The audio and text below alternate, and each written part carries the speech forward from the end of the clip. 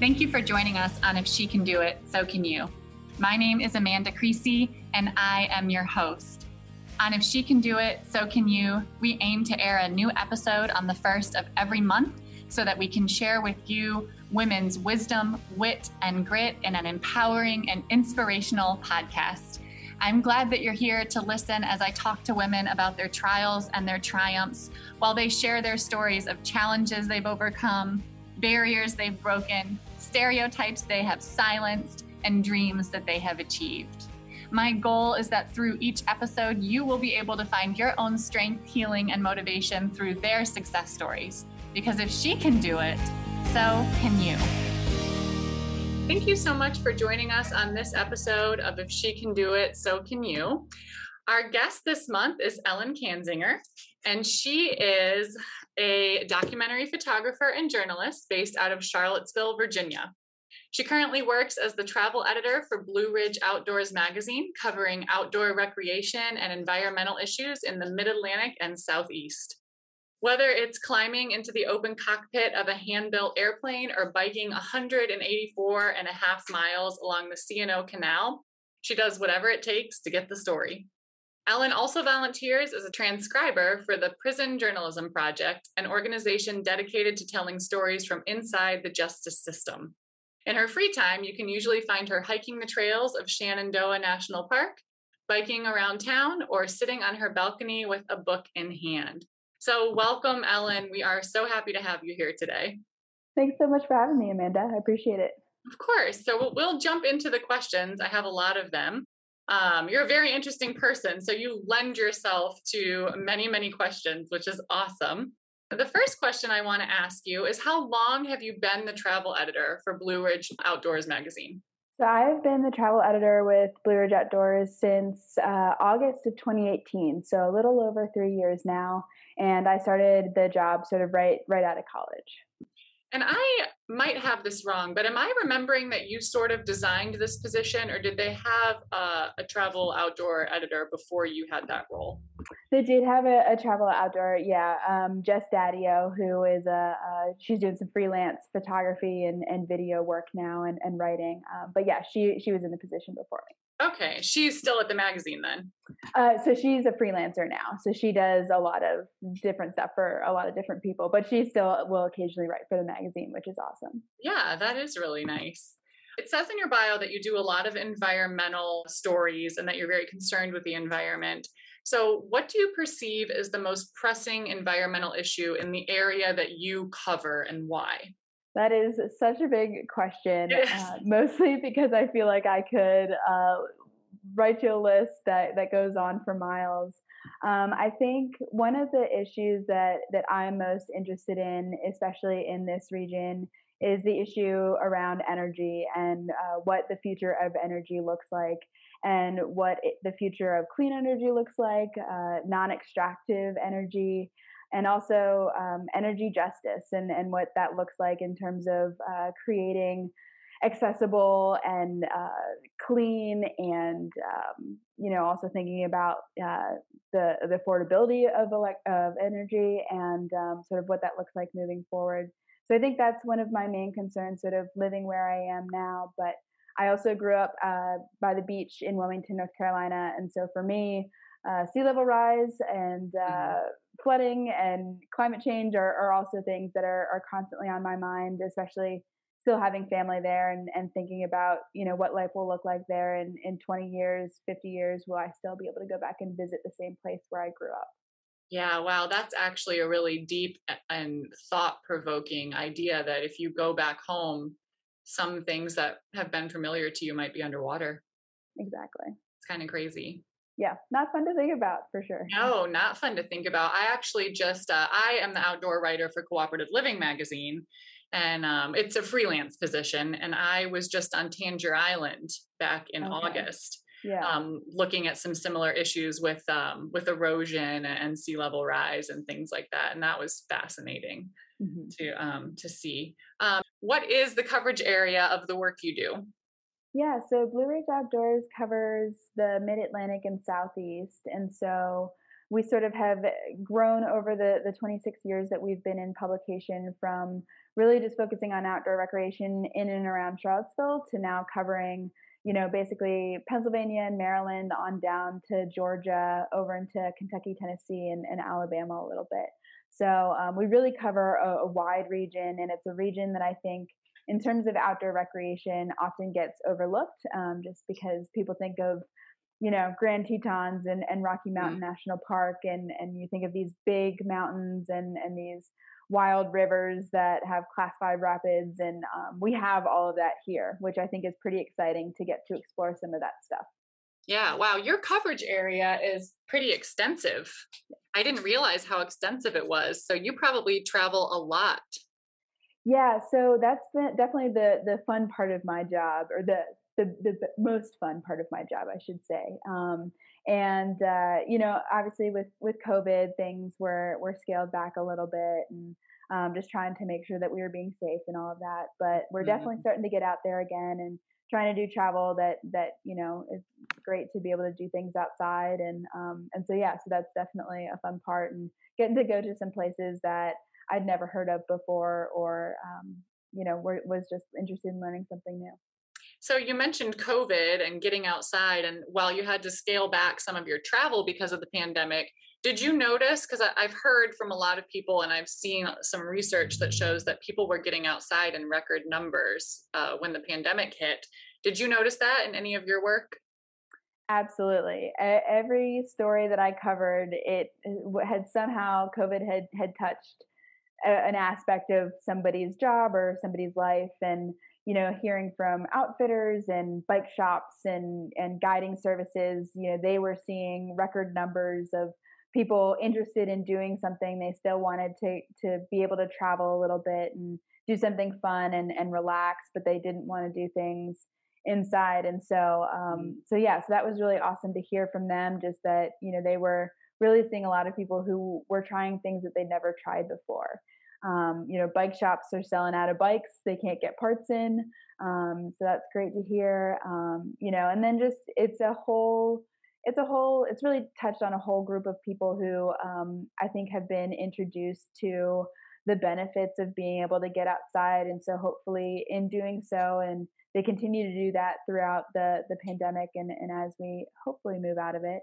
But in creating a new generation of stewards for this planet and for these places that we love, which would be awesome to see. Yeah, that is one thing I really hope continues after the pandemic. People will kind of continue this outdoor lifestyle. It always baffled me that we weren't like that before.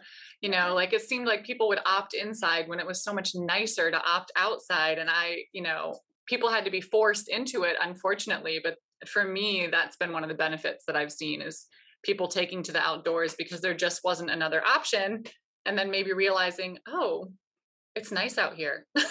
Right. Yeah. And too, like, I think people oftentimes, when we talk about getting outside, there's this idea that you have to go somewhere far away and you have to pack all of this stuff with you in order to get there. And I am hoping that what people have taken away from this pandemic is that you can get outside in very simple ways right outside your back door. For me, sometimes that looks like sitting on my porch and reading as the sun sets, which is, really beautiful and peaceful, and just a way to sort of disconnect from a busy work day. I've gotten to know the Greenway that's just a mile from my house, and so I'll bike down there and sit by the river sometimes, or just hang out by the water. So that's been really great to sort of see people, being able to get outside, but it's not this big adventure that they have to, spend months planning for and make reservations for. It can be something really, really simple and just a great way to decompress and get away. Yeah, I think that's a really good point, that for most of us, some people face obstacles to getting outside, but for most of us, it can be very accessible. It can be as simple as going out to your porch or your deck. Yeah, I think that's a wonderful thing to point out. It doesn't have to be a big adventure every time. Exactly. So speaking of big adventures, what are some of the most adventurous activities you've done in your job? That's a great question. I consider myself to be very fortunate in just sort of having the opportunities to be able to do some of these things that I'd never even thought I would be interested in doing.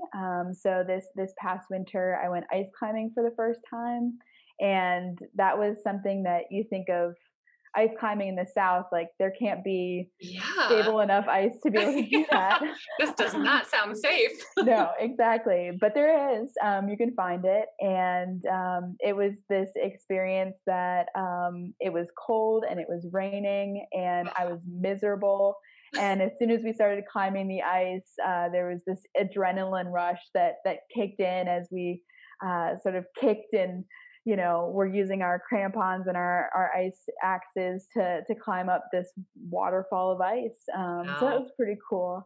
But I would say in terms of big adventures, the biggest thing that I've done was recently a colleague, Shannon McGowan, who is our digital content coordinator, and I biked the C&O Canal from Georgetown, DC, up to Cumberland, Maryland. Mhm. And as you mentioned in the intro, 184.5 miles. It's incredible. I was so nervous going into it because I consider myself sort of a casual outdoors person. I like to go Mhm. hiking on the weekends and ride my bike around town, but I'm not this big adventure person. I don't like backpacking for hundreds of miles, and I'm just not that. That's just not my style. Which is I think totally fine. And but when Shannon and I started talking about this bike trip, and she's a big time mountain biker, and has spent years sort of honing her skills there. And so I was really nervous. The longest I'd ever biked was maybe 10 miles at that Mhm. point, Mhm. and we were going to be averaging 45 miles a day over Wow. some gravel terrain, and not insignificant mileage every day. So Right. so I was super nervous going into it, and ended up being one of the best experiences of my life so far. Isn't that true of so many things that scare us? So many things that we're tempted not to do after we just do it end up being some of the best experiences we've ever had. Yeah, they really do, and that's one thing that I have to keep reminding myself of, is that, for me, I get when these big things come up, I get a lot of anxiety around them, and I Oh. struggle to put it into perspective, and my mind goes down this path of just worst case scenarios, and that's Uh-huh. a really hard mindset to get out of. And then everything, it's not that we didn't have bumps along the way, and there weren't times where I was really down and feeling like I was struggling to find the Mhm. motivation to keep going. But you get through it, and you get to the other side, and you look back on all the things that you were so worried about before, and it's kind of like, wow, why did I spend all of that mental and emotional energy on something that was, yes, physically and mentally challenging and tough, but I'm a capable person who's able to work through problems, and so just reminding myself of those things. I think the more you have those positive experiences, the more you have to draw on when that anxiety pops up, and you're trying to help yourself calm down a little bit. Yeah, I think that's a good point. Every obstacle you overcome builds you up for the next one. If I could do this, then I can do that. If I can do that, then I can do this. Exactly. So you were nervous, and it's pretty incredible to me that you went from having biked only maybe 10 miles, because I mean, I've done that, to all of a sudden doing 40 to 45 in a day, which is four times what you're used to doing. How did you prepare for that? Not enough. I did not prepare enough. Would be the answer to that. I was doing mostly just biking around town, and I was trying to build up my mileage a little bit week by week. I, looking back on it, did not start early enough. I don't think I only gave Mhm. myself about 2 months, and in my mind, that sounded like a lot of time to get Right. ready. But there were days when I would wake up and I just didn't feel like going for a bike ride, and or I something would pop up and I'd be busy, or I wanted to spend time with friends and I didn't want to train, and so there Yeah. were just a lot of obstacles that came up, and so I think I only ended up doing about 15 like major bike rides starting from, I think, averaging around like 10 to 15 miles, and then working my way up to, I did two big 26-mile rides, um, about a week or two before this trip. And so yeah, so that was sort of the physical aspect of it. And then for the mental part of it, for me as a journalist, one of my strengths is research, and I would definitely call myself an over preparer. And so I was reading all the blog posts I could find of people who'd done it before, watching people's YouTube videos, and trying to get a sense of the terrain and what I could expect from out on the trail. And I was talking to people who live and work up there, and just trying to get a sense of what to expect out there. So for me, that was the other side of the preparation, was also making sure that I was mentally ready to take on something like this. And Shannon and I, before we did this trip, we had a number of really great conversations between the two of us, just in terms of setting expectations for ourselves and for each other. And what are some things you think you're going to struggle with? How can I help you through those things? When you're struggling, what are things that I can do to help you through those moments? And so I think having that, knowing that we are going into this trip as partners, as friends, as people who were there to support each other, was really helpful in knowing that we'd be able to do this together. And so we both acknowledge, we're like, hey, like if either of us feels like it's time to quit, there's no shame in that. And so just sort of acknowledging to each other and to ourselves that this wasn't something worth, hurting ourselves over, or trying to, push through when we just couldn't anymore. So all of those things, I think, combined led up to what I felt was a very successful trip. I love that you have a female friend who's willing to take on these adventures with you. And I just love this. I mean, I feel like your adventure would make the perfect children's book, like two women out on this cycling adventure. It's almost 200 miles. It's just kind of, the whole journey of that feels very inspiring to me. And I love that you had those kind of conversations. Like, I almost feel like the depth of the thought that went into those conversations of like, okay, what makes you upset and what helps you? That was very insightful and perceptive of the two of you to realize that you had to be that self-aware and then also that aware of each other. Yeah, I mean, Shannon and I traveled together enough at both, for work, and then as people who are friends outside of work and doing things on our own, that we know that we are different types of people. We travel differently. We have different expectations. We need different things, and so I think knowing that about ourselves and knowing each other so well really helps us to make those conversations a very important part of our traveling. And you mentioned, having, another woman to be out there on the trail with. It was very interesting. We I think ran across one other group of two women only, but for the most part, it was like, mostly a lot of groups of men, or single men riders, or like husbands and wives riding together. And so we really did not see a lot of just women out there alone riding this trail. And so I think the very few times we did come across an all women team, we got so excited. We were like, yeah, go ladies. Yeah. But yeah, no, it was super great to have a friend, and just somebody to talk to as you're going through this. And when you're hurting, she's hurting, you're pushing each other through it, was really great.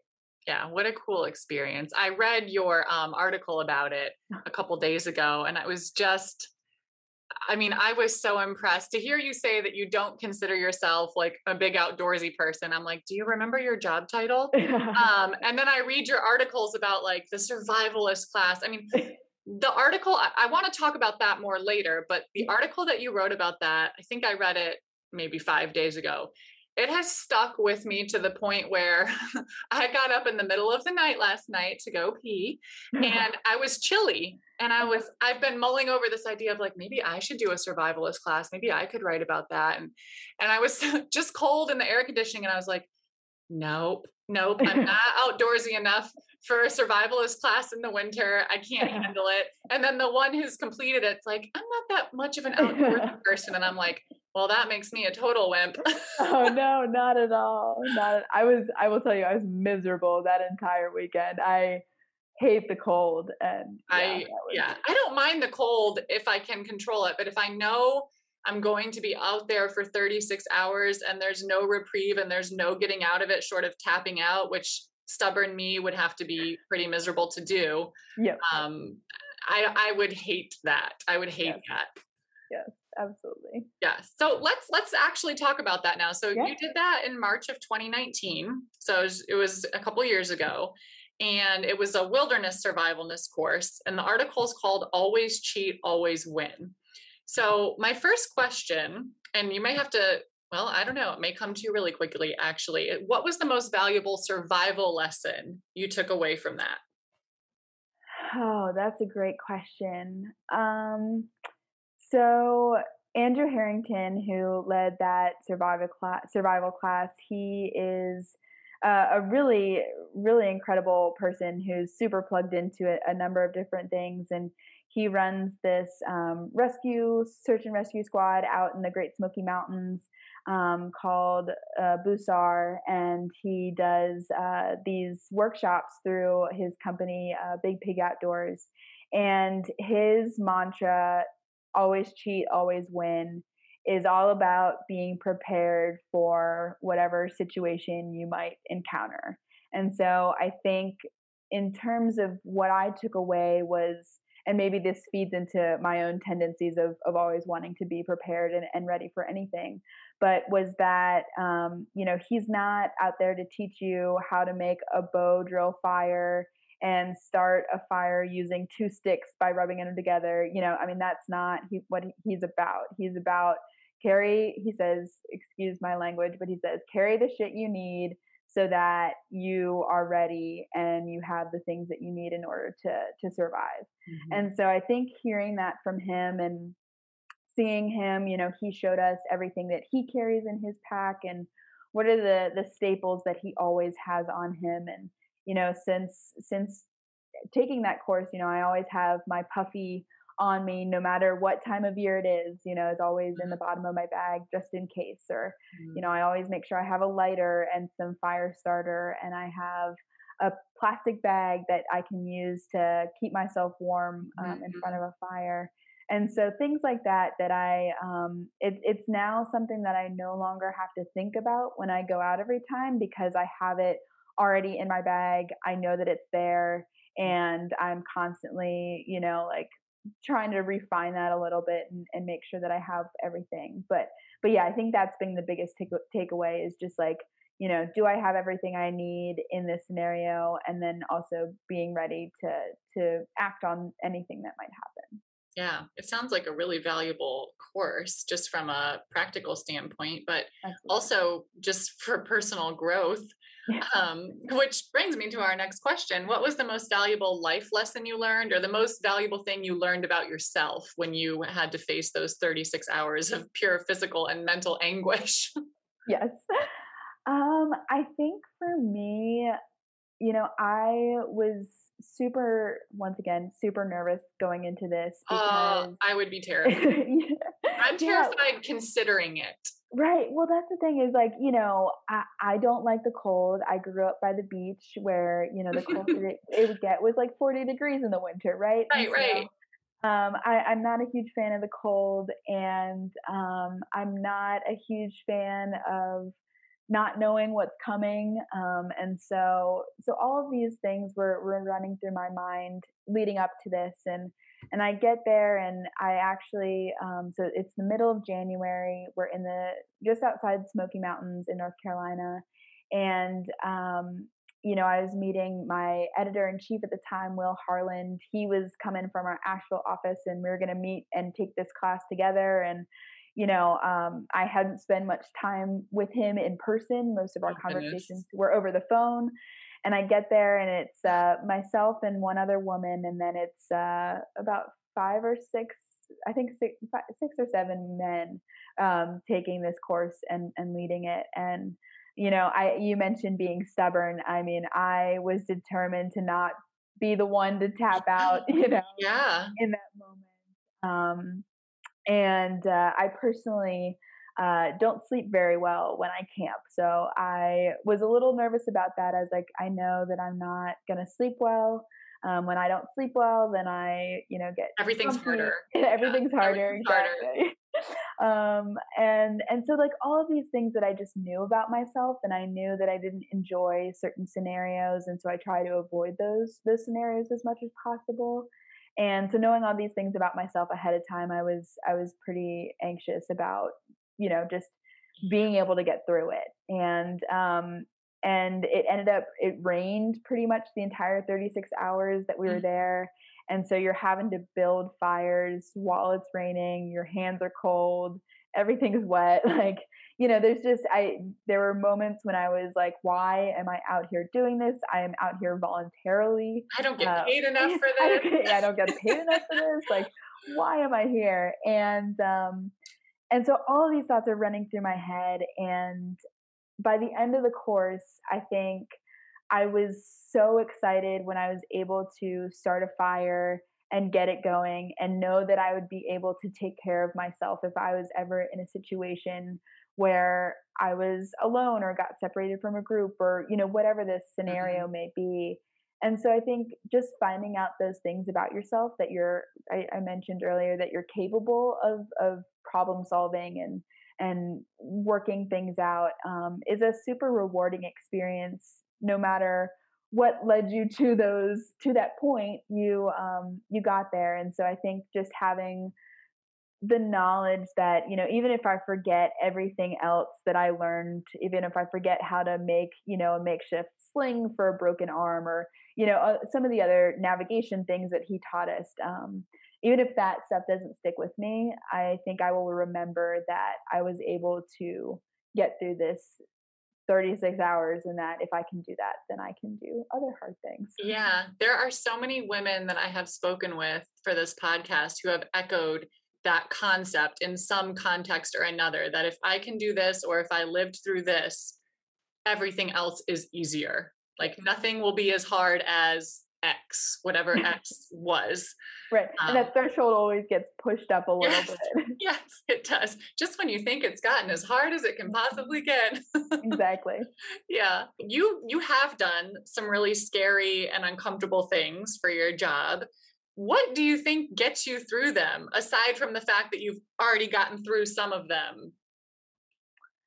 I think for me, I am a person who's very interested in new experiences and trying new things. And I'm not as anxious as I might be about just what to expect and that sort of thing. I think there's also a part of me that gets a bit of a thrill from doing things that she didn't think that I didn't think I could do. Mm-hmm. And so part of it is that it is my job, and I feel like I write best as a journalist when I can speak from personal experience, and I think a lot of readers can relate to that. They can relate to the personal experience more than me looking up some facts online or Right. Whatever it might be. Right. So I think part of it is just wanting to write from personal experience and describe the feeling and the way that the air moved through the area while I was there, and what you were able to smell, and those sort of things can only add to your writing. But then for me personally, it's just getting to do new things that I wouldn't try otherwise. I mean, I don't think I would ever say like, yeah, let's go ice climbing one random Saturday, and like it's just not something I would necessarily do. So I think the job definitely pushes me to seek out those experiences and try things that I wouldn't normally do. Yeah, a recent freelance position I'm working on. They're working on their editorial calendar for some outdoor and travel writing, and I threw some ideas out, and they came back with, well, what about cattle driving? And I was like, you can do that here? And I'm like, okay, well, I guess I'm a little bit terrified of that, but now part of me is like, maybe I should try cattle driving. I don't know. Absolutely. Well, because you just never know what you're gonna find or like, Right. discover, right? Like, I mean, I mentioned back in college, I remember we were working on this story about Interstate 81 and sort of the dangers of that particular interstate, and we were talking about what are some ways in which we can visually demonstrate the dangers of this highway, and so we got to talking, and I was sort of like the photographer of the journalism department, and we were discussing ways in which can we get aerial photos of this Mhm. place and this highway and sort of be able to show it from a different perspective. And we ended up finding a guy in town who has a plane, and he's offered to take me out one Saturday afternoon, and I show up, and he opens up his little hangar and he pulls out Tell me it's his not a tiny biplane. his tiny biplane. It's an open cockpit, tiny biplane that he has built himself from a kit that he got off the internet. Ellen, I And might have cried. I might have cried. well, there was a moment where I was like, should I do Am this? I gonna die? We're talking Yeah. about an unsafe highway and I'm gonna get in that contraption? Exactly. We take off from a grass field, and I'm like, thank goodness I didn't tell my mom about this beforehand because she'd be having a heart attack right now. Oh, yeah. But like it obviously like it ended up being fine, and so it was just one of those experiences that I'll never forget. Like the wind literally like Yeah. coming through my hair as we're like flying. I mean, we weren't that far off the ground, Far flying over enough. far enough, absolutely. But yeah, so it's just like those, once again, like trying to remind yourself of those experiences and Mhm. remind yourself that it worked out, and that it's a good reason to push yourself and to try new things. Yeah, I literally just had to take a deep breath to relieve the anxiety I felt imagining myself in that position. Yeah. It's like my husband's worst nightmare. I don't think he would have done it at all. But that is really cool. Really cool. Okay, so we've been talking a little bit about your job here and some things that you've done for your job. Do you get to come up with the ideas for the adventures and experiences, or does the magazine do that, or like an editorial board? Where does the content come from?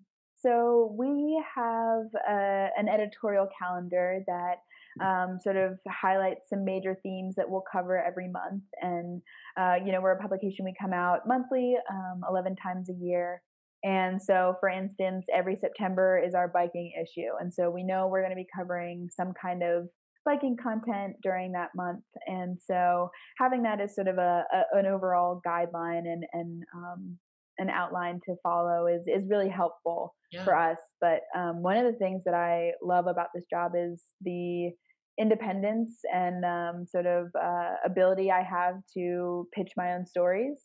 And so, pretty much everything that I pitch and write about are stories that I've found myself. They're people who I've come across in my research. They're new places that I want to, write about. There things that I want to try. All of the travel that Shannon and I do together are all things that we do because we want to do it. We want to write about ice climbing and we're going to go do it so that we can write about ice climbing. We're going to bike the CNO because we want to bike the CNO, and then we're going to write about it. So that's one thing that's super great about working for the magazine is sort of that independence and just the supportiveness of the editorial team to really say just, hey, go for it. You want to try this thing? Have fun with it, and Yeah, so here's that's your really great. deadline. Exactly. Here's a deadline. Here's a travel budget, and see what you can do with it. Yeah, I mean, you really have a dream job. I mean, it is so well suited for you, and it just sounds like so much fun and so fulfilling and satisfying to get to have these adventures and then use your writing, which you love, to convey the experience to other people. Yeah, It's very absolutely. cool. And the other thing too, in addition to just me being able to go travel and do some of these really, really cool things that I didn't think I'd be able to do, is just the opportunity to talk to so many people in our region who are also doing incredible things. Mm. And just to see the breadth of diversity within people who are out there doing any number of different things on a daily basis, and getting to be inspired by that and what they're doing is also, you know, it fuels my own interest in these Mhm. kinds of things. And so yeah, so every time I just did a story about trail magic for our October Oh, issue. yes. I love um, that. yeah, and it's like such a cool concept. It's Mhm. this idea that giving and of something, whether it's food or a hug or whatever a hiker may need while out on the trail, but it's giving without the expectation of receiving something in return. And so I pitched this idea because like a lot of people, I think I've gotten bogged down by just things happening in the world right now, and this idea that we're all so divided, and it's hard to find things that we can come together around, and this idea that there are people out on the trail who are willing to give of themselves to other people without any expectation of anything in return, was a story that I was perfect, I think, for the moment, and was something that just hearing people's stories about trail magic was something that was what I needed to hear at the time. I was Yeah. as a pretty low place myself, and just feeling generally, a little bit of hopelessness, and Mm. so getting to talk to people about those kinds of things was helpful for me as well, and I hope readers get something out of that as well. Yeah, very uplifting subject matter when we are surrounded by a lot of bleak news for such a long time. Exactly. What advice would you give to people who might be interested in pursuing a career like yours in travel writing or outdoor writing? That's a great question because I sort of fell into writing kind of accidentally. Photography was my it still is my main passion, and unfortunately there aren't a lot of staff photography positions out there anymore. And so writing began as a way to sort of support myself, and also pursue the photography, and I soon discovered that I actually loved the writing as well. So I think, just in terms of writing, for me, it's finding things that you're interested in, because that interest comes out a little more genuinely when you're writing a piece, or sharing a pitch with an editor, and having the ability to find and connect with people who are not the ones who are most well known around an issue, but the ones who are closest to an issue. And I think those are often misconstrued as being the same thing. The ability to seek out those people, and to try and connect them, and to learn from them, and hopefully to share a little bit of their wisdom, is something that I try to do as a writer. And I'm always trying to find those people who are doing something a little bit differently, or who are going about things in a new kind of way, and trying to see if we can learn from those people.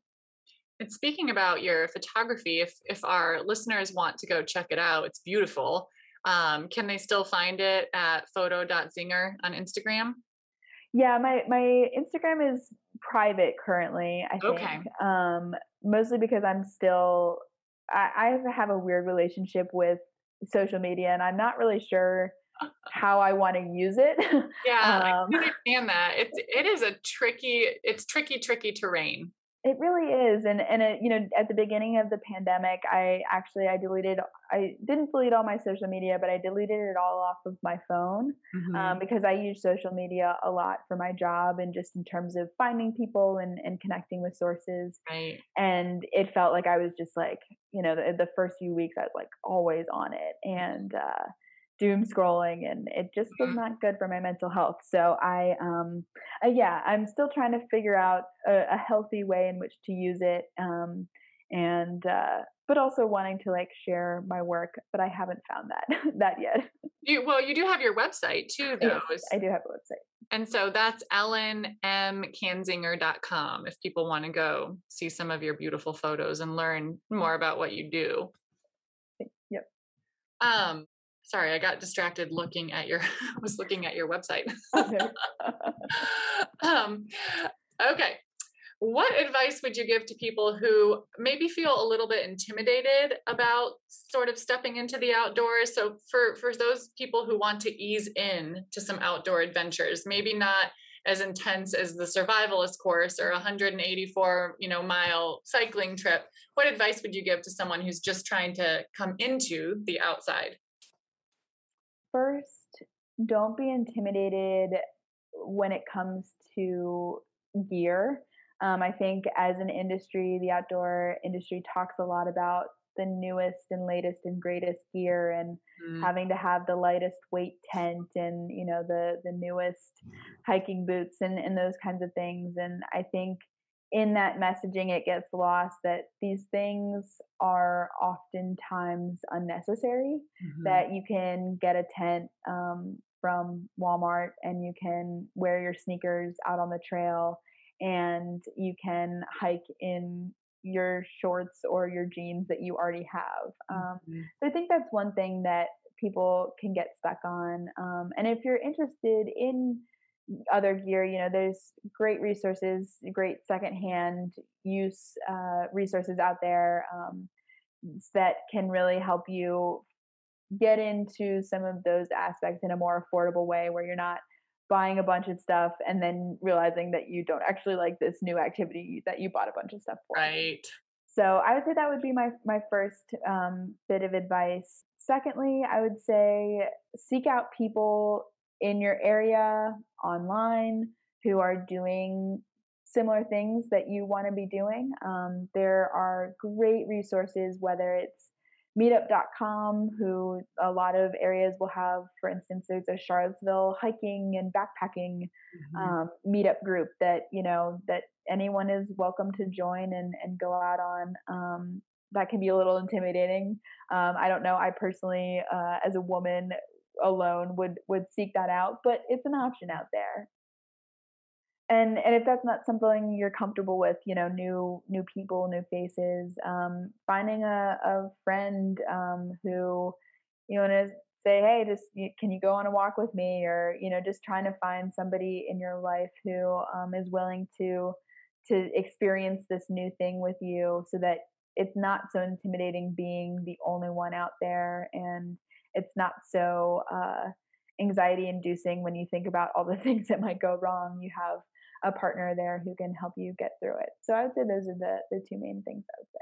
I think those are excellent pieces of advice. I mean, when you're out, I get hung up on gear. And like you, I don't consider myself like this great outdoors woman, but I do hike and occasionally camp. I like to paddleboard and I like to be outside. Um, but I'm so not knowledgeable about the gear and the branding and what you need for this and what you need for that. And sometimes that does make me feel a little inadequate because Mhm. people will ask me, I'm like, why are you asking me? I'm not an expert. I know the trails, but sometimes I just wear Skechers tennis shoes when I hike 5 miles. Like, Exactly. I just don't know. And we're actually a few of us, there's like a group of 6 or 7 of us planning a day hike coming up. Mhm. And I was just going to wear like my lightweight Skechers tennis shoes because that's what I did last time and it was fine. And literally last night, when I should have been sleeping, I was on my phone looking at Keens and Merrell's like vented this and blah, blah, blah, Yep. until I was like, go to bed, Amanda. Because I was like, I don't want the people in the group to judge me and think like, but I'm like, they're not going to do that. And the trees don't care. And the gravel in the Mhm. trail doesn't care. And if it works for you, Right. who cares? Exactly. So yeah, great advice. And finding a buddy, I think that's really good advice. Really good advice. There's so many groups everywhere. I mean, here in Richmond, there are tons of hiking groups that Mhm. are really accessible, really friendly, really supportive, and you can learn so much from those people. Right, exactly. And I mean, the great thing about that is you bring different strengths to whatever trip you're going on. And so, I think that's something that I've discovered with Shannon is she has sort of that gear knowledge just from years of biking and working guiding jobs and that sort of thing. And so when I had a gear question like what size bike tires do I need because this bike is too big for me, like just things like that that I Mhm. don't necessarily know about, and you try to Google it and there's like 15 million results that come back and you're like, I don't know what advice to trust. I mean, having something like that where you can bounce ideas off of each other um, can be really great in sort of cutting down some of that noise that tends to drown out some of the best advice out there. Yeah, definitely. And plus someone you know who knows you can give you sort of personal, personally tailored advice, which is nice. So along the lines of advice, you do a lot of environmental work in your writing. So a lot of people are really concerned about climate change and the environment right now. It's really come to the forefront. I mean, I think it should have come to the forefront a long time ago, but it finally has.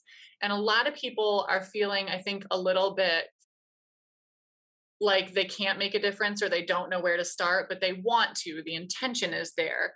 So, what advice would you give to people who are concerned about the environment? Like, maybe what are the top 5 things they could do to help that are accessible, easy ways that could make a difference? Um, One of the toughest things about covering environmental issues and climate change is just that they are these massive global scale problems that you can get really inside of your head. Like, how can I as an individual do anything? And Mhm. that's a really fatalistic approach to it. And it's very easy when you're in that mindset to then say, well, I can't do anything to change this personally, so I'm just not going to do anything. And so I think that's sort of where we are right now with a lot of people is a lot of people aren't involved because they think they can't do anything and they think what they do won't matter. So I would say first, I would recommend two resources for people. One is a podcast called How to Save the Planet, Okay. and it's an excellent podcast where they focus on a different issue every week related to environmental issues or climate change. And they break down some people who are doing uh, unique and are taking different approaches to solving these problems. And at the end of every episode, they list actionable steps that you can take Ah, to work on that issue. nice. If you're Thank you like for you're that. super inspired by this episode on solar energy and you're like, yes, this is what I want to focus my energy on. Here are some ways in which you can do that. So that's the first resource. The second is a book. It's an anthology of essays called All We Can Save, and it's written entirely by women authors, Oh, and wow. it's this incredible collection of stories about hope and hard work and just some badass women doing really incredible thinking and work in this space. And I personally cried a lot through the book just because there was a lot of emotion around it. You start to realize like all of the issues that need to be addressed. But it also was a great resource just in terms of like learning more about all these amazing projects happening out there. So I think the first piece of advice would just be like find the medium that suits you, whether it's listening to a podcast, reading a book, watching a documentary that gets you interested, because I think that's one way that we can keep ourselves informed. Secondly, I would say trying not to let yourself go down that fatalistic path, because it doesn't necessarily lead to a whole lot of action. It doesn't lead to a whole lot of things getting done, and that's what we need is getting things done. So trying to find ways, some of the small things that you can find joy in, that you can find hope in, whether that's writing it down on a sticky note so that you can remind yourself of it later when you're feeling down, but trying to take a more holistic viewpoint of what the problems are. I would also say, I think a lot of people think that when it comes to addressing environmental issues, that they have to reinvent the wheel and they have to do everything on their own and they have to start a new organization.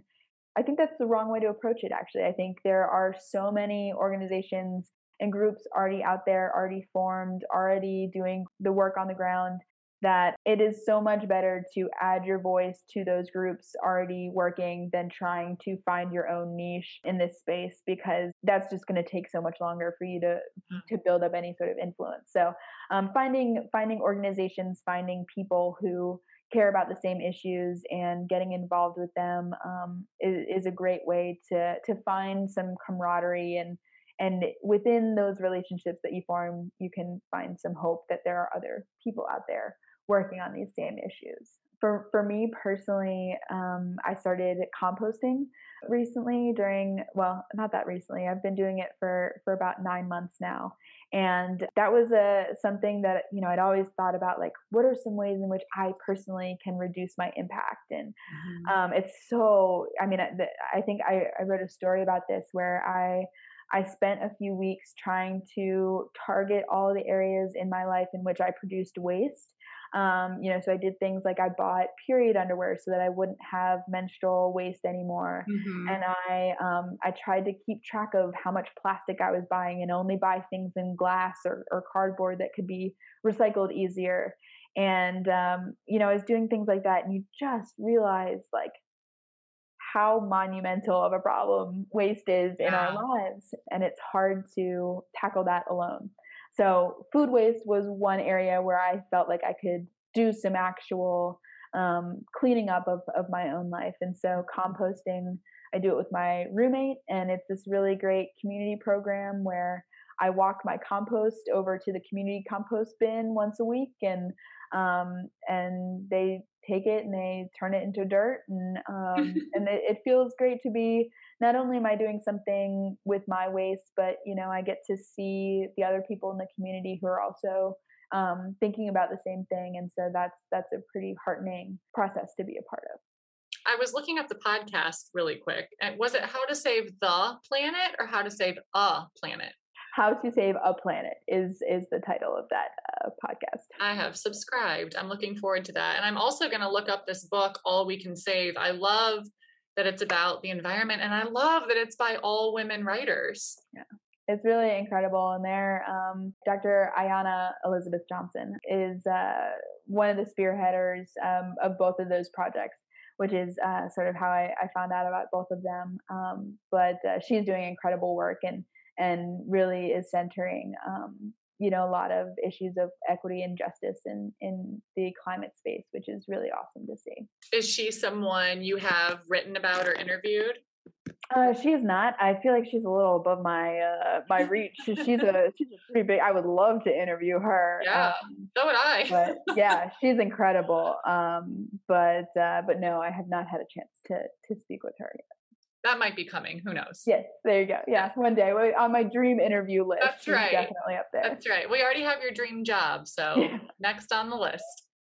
All right, so we just spent quite a few minutes talking about ways people could maybe begin to make a dent in the problem of climate change. And we kind of just said, like, that it's a big problem because there are so many facets of it. What do you perceive as some of the most pressing global environmental issues, and why do you see that? And that, of course, is a very loaded question. It's not necessarily a specific environmental issue of itself, but it plays into things just not getting done, is a willingness of people to make some sacrifices in order to make some changes. That when we're addressing climate change, there are things that we currently do that we can't do anymore if we're going to get serious about making about turning this around. And so I think that, especially living in a place like the United States that comes from a lot of privilege and wealth in this world, that we have a lot more work to do than other countries do. And so are we at the point where we're ready to give up some comforts and some things that we've held on to in the past? And are our leaders ready to do the hard things, to make some decisions that are going to make a lot of people unhappy, that are going to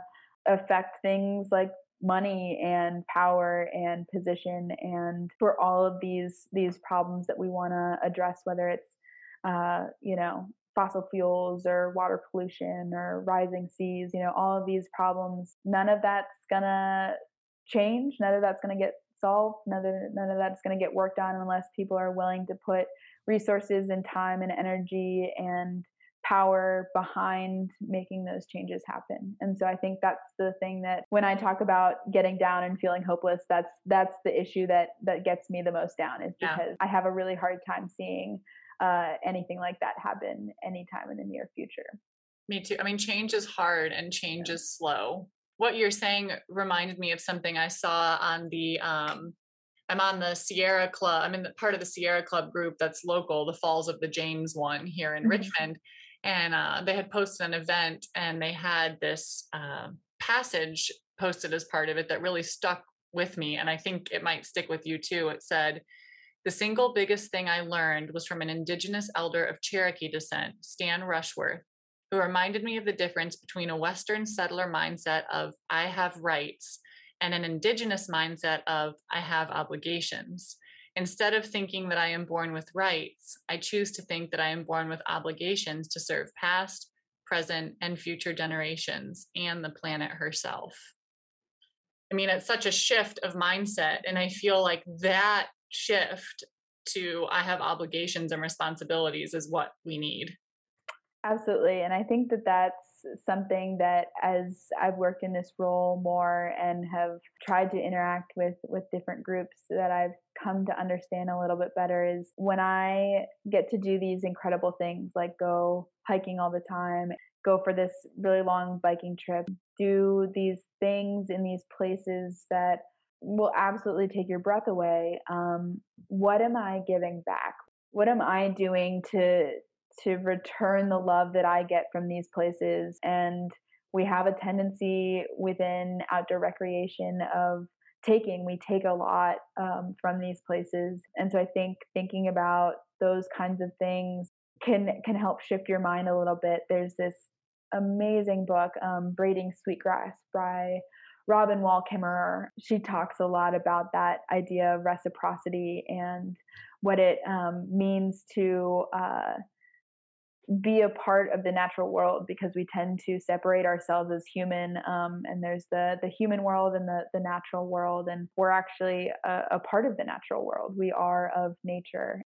So I think she does a really great job over the course of this book of sort of showing you the ways in which you are a part of a life cycle much, much bigger than yourself. And so how can we use that information to guide us in the ways in which we interact and approach our life?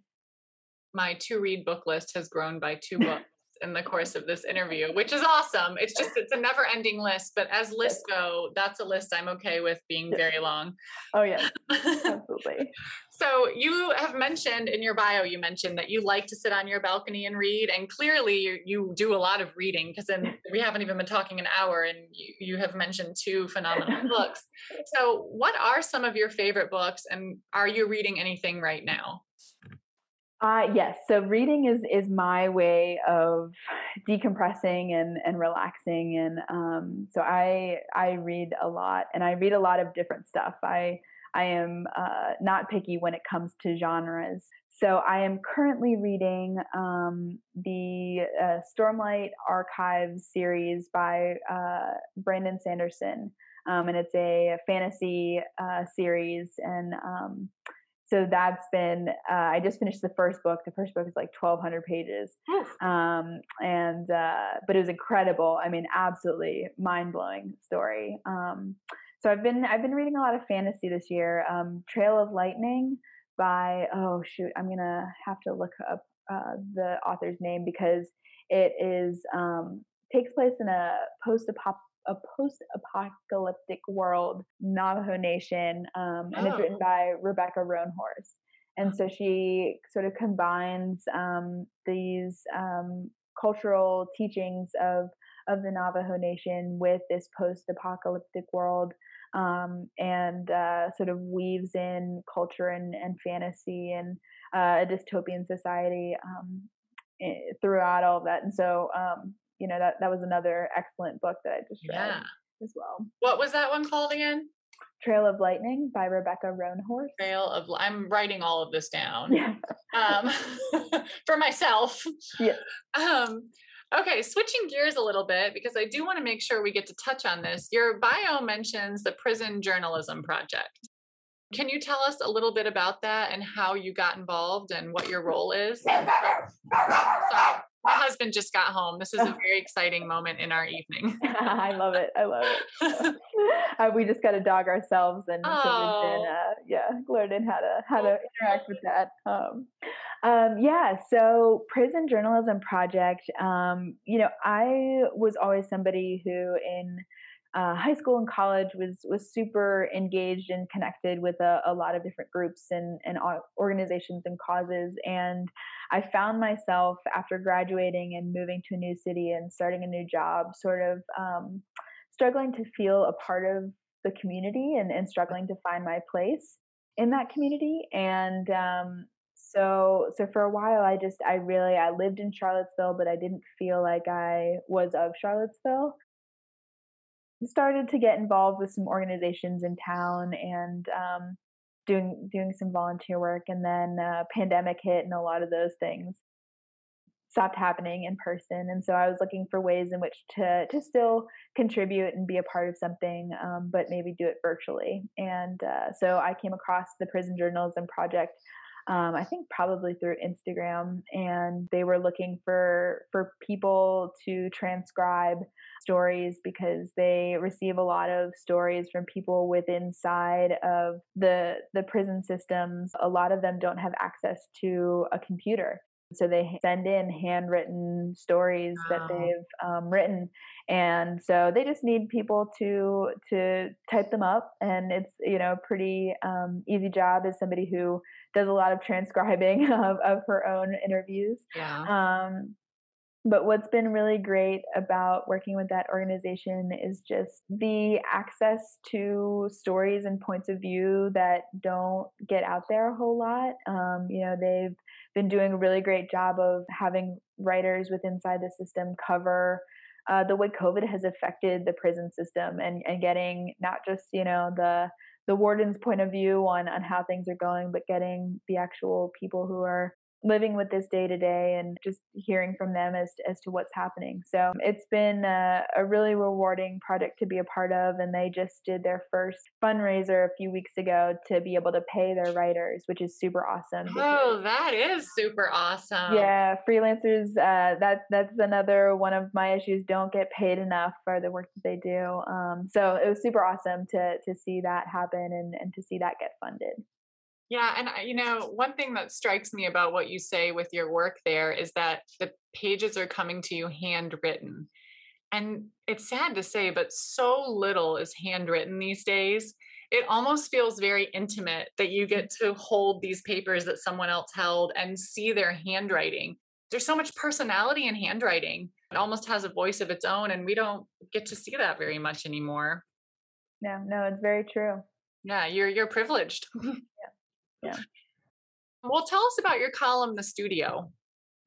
Yeah. Oh, the studio has been probably one of my favorite long-term projects that I've worked on so far for Blue Ridge Outdoors. That sort of came about at the end of last year, when my editor and I were talking about, what are some goals that I had for the next year, and one of them was to sort of create a new department where I was writing pretty regularly about a specific topic. And I was a studio art major in college, and so I was always around art, not just photography, but you had to take printmaking and drawing and sculpture, and you had to take art history classes, and I absolutely loved that. And so I wanted to find a way to cover two of my interests, the outdoors and art, together. And so the studio was born.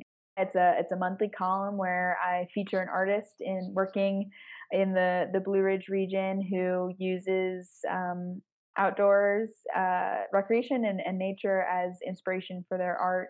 And I have talked with some truly incredible artists who are working in really innovative ways and are covering some really, really cool issues through their art. And so it's been super inspiring to me. Every time I get to talk to one of them, it makes me think about my own art and the ways in which I can push myself a little further as an artist myself. And so that's been just phenomenal to work on. And And I'm so appreciative of all the artists who are willing to talk with me and share their work with me, because there's some people doing some truly incredible things out there. I'm sure they appreciate it too, because I feel like one of the biggest struggles in the creative world is getting seen.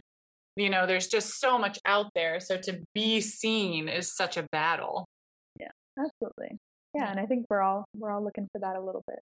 Yeah. I mean, yeah, just personally, right? We all want to be seen. That's very valid point. So you have given me at least 3 book recommendations and a podcast recommendation. So I have a lot of homework to do now. All of it lovely homework. But I actually have a podcast recommendation for you as well. You may have already heard of it. Are you familiar with Virginia Outdoor Adventures podcast? No, I'm not. Okay, well, you need to check it out. It is, it's done by Jessica Bowser, and she lives up in Northern Virginia, and she is phenomenal. I heard her speak, the state parks, Virginia State Parks did a conference back in, I don't know, I think it was April. And I heard her speak about her experience doing Trails Quest, which is trying to visit all the state parks in the state. That was redundant. Trying to visit all the Virginia state parks. And she wrote about it, and she gave a presentation about it. And that's how I learned about her podcast. And her podcast is relevant to a lot of what you were saying about how when you did your cycling trip, you saw like one other female cycling group, and it was really exciting to see that, but that was it. And when you did your survivalist class, like it was a bunch of men and then just 2 women. You know, and one of Jessica's goals through the podcast is like to make the outdoors accessible to a variety of people, including women. And she's a woman, and she does all these crazy solo adventures. And she challenges her boundaries constantly. And it's it's really interesting. I think you would really enjoy it. Yeah, that's awesome. I'm always looking for recommendations on things like that. So I'll check that out. Yeah, it's very, very cool.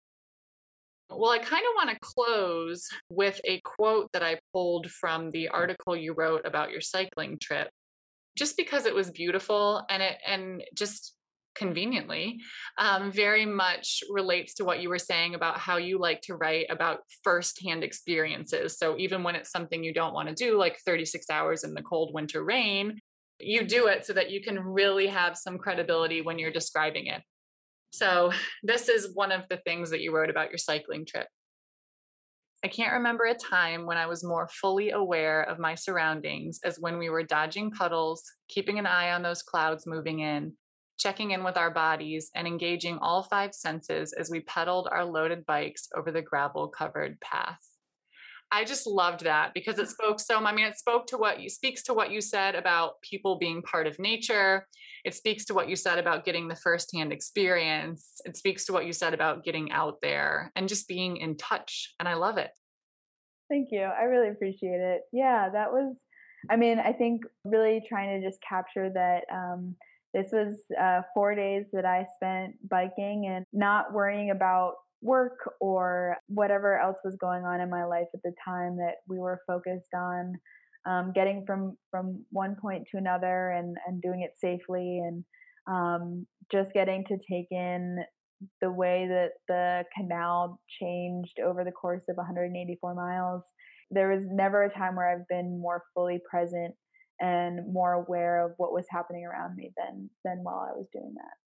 Yeah, I feel like the outdoors can really do that, you know. Yeah. For a long time, I took for granted that everybody was, and not that I'm like some guru always aware of the natural world, because the natural world is constantly surprising me. But several years ago, my dogs that I used to have, Jack and Sadie, we would walk early in the morning before I went to work, like 5:30 in the morning.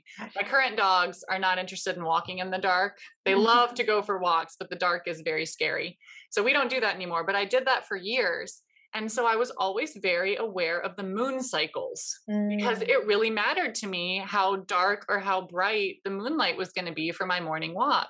Yeah. And for some reason, everybody knew the moon cycles. Like, who wouldn't know that? And I was at a meeting for work, and someone came in and said something about it being a new moon, and it was a full moon. And I was like, what? Like, And I think I almost said it like, you must be an idiot, which I didn't mean to say it that way, but I was just so shocked. I was like, it's a full moon. And she's, the person said, well, my Angry Cat calendar says it's a new moon. And I'm like, well, no, the new moon on a calendar looks like the same as a full moon on a calendar because it's just a circle, but like, trust me, it's a full moon. And that was such a wake-up call for me about how out of touch people can be. I was like, really? You didn't know it was a full moon? Like, okay, well, okay. Yeah, it's one of those things of just like paying attention and making note of little things like that. I spent the last year, I moved in June of 2020 to a new apartment, and with it being the pandemic and not going out and doing a whole lot of things, I spent a lot of time on my porch reading, and there was this tree right outside of my apartment that, it's surrounded by this apartment complex, and it's the parking lot, and it's not a pretty view, but there's this one tree that I can see from my balcony. I got to watch it through all 4 seasons, and I don't think I've ever been that in tune of seeing the changes daily. Seeing the ways in which it grew, seeing the ways in which the leaves changed, and it's not like it was information that I needed or didn't tell me anything I didn't already know about the seasons. But I think recognizing the little things like that makes you feel a little bit closer to what's happening around you, which I think can be a really important thing. Yeah. And I mean, I actually do think that's something we need, to feel this sense of being in tune and being connected to not just each other, but to nature and to the planet and to the creatures that inhabit it. I think that's beautiful. I love that. And also that really speaks to nature being accessible no matter what. I mean, this was the only tree you could see from your balcony in the parking lot, and it fulfilled something for you. It was meaningful to be able to look out and see that tree. Yeah, absolutely. Yeah, I love that. Well, thank you so much for your time and your insights and your book and podcast recommendations. I'm really looking forward to exploring some of those a lot. Yeah, you'll have to let me know what you think, because book and podcast recommendations are my absolute favorite things in the world to talk about. Me too. I think I might be starting to drive my family and friends crazy, because like every 3 days I'm like sending this mass text with like a new podcast. I'm like, y'all would love this. Yeah. They're like, we don't have time to listen to the 25 other ones you sent this week. But so yes. Exactly. Well, thank you again. Yeah, of course, Amanda. I really appreciate the time, and this was absolutely lovely for Thursday evening. Thank you so much for joining us on this episode of If She Can Do It, So Can You. If you like what you heard, please consider making a donation to support our podcast at buymeacoffee.com/ifshecandoits. That's buymeacoffee.com/IFSHECANDOITS. Your donation supports the uplifting and empowering content that we produce. If you know an amazing woman who you think we should feature on a future episode of If She Can Do It, So Can You, please shoot me an email at ifshecandoitsocanyou@gmail.com. I also invite you to check out our website, ifshecandoitsocanyou.wordpress.com, and pay us a visit on Instagram at ifshecandoitsocanyou. Big thanks goes out to Brad Fire of Radfire Productions for editing this podcast. It would absolutely not be possible without his editing expertise. Another big thanks goes out to Ashley Unger, who produces all the artwork for this podcast. I look forward to seeing you on our next episode on the 1st of next month. And remember, if she can do it, so can you.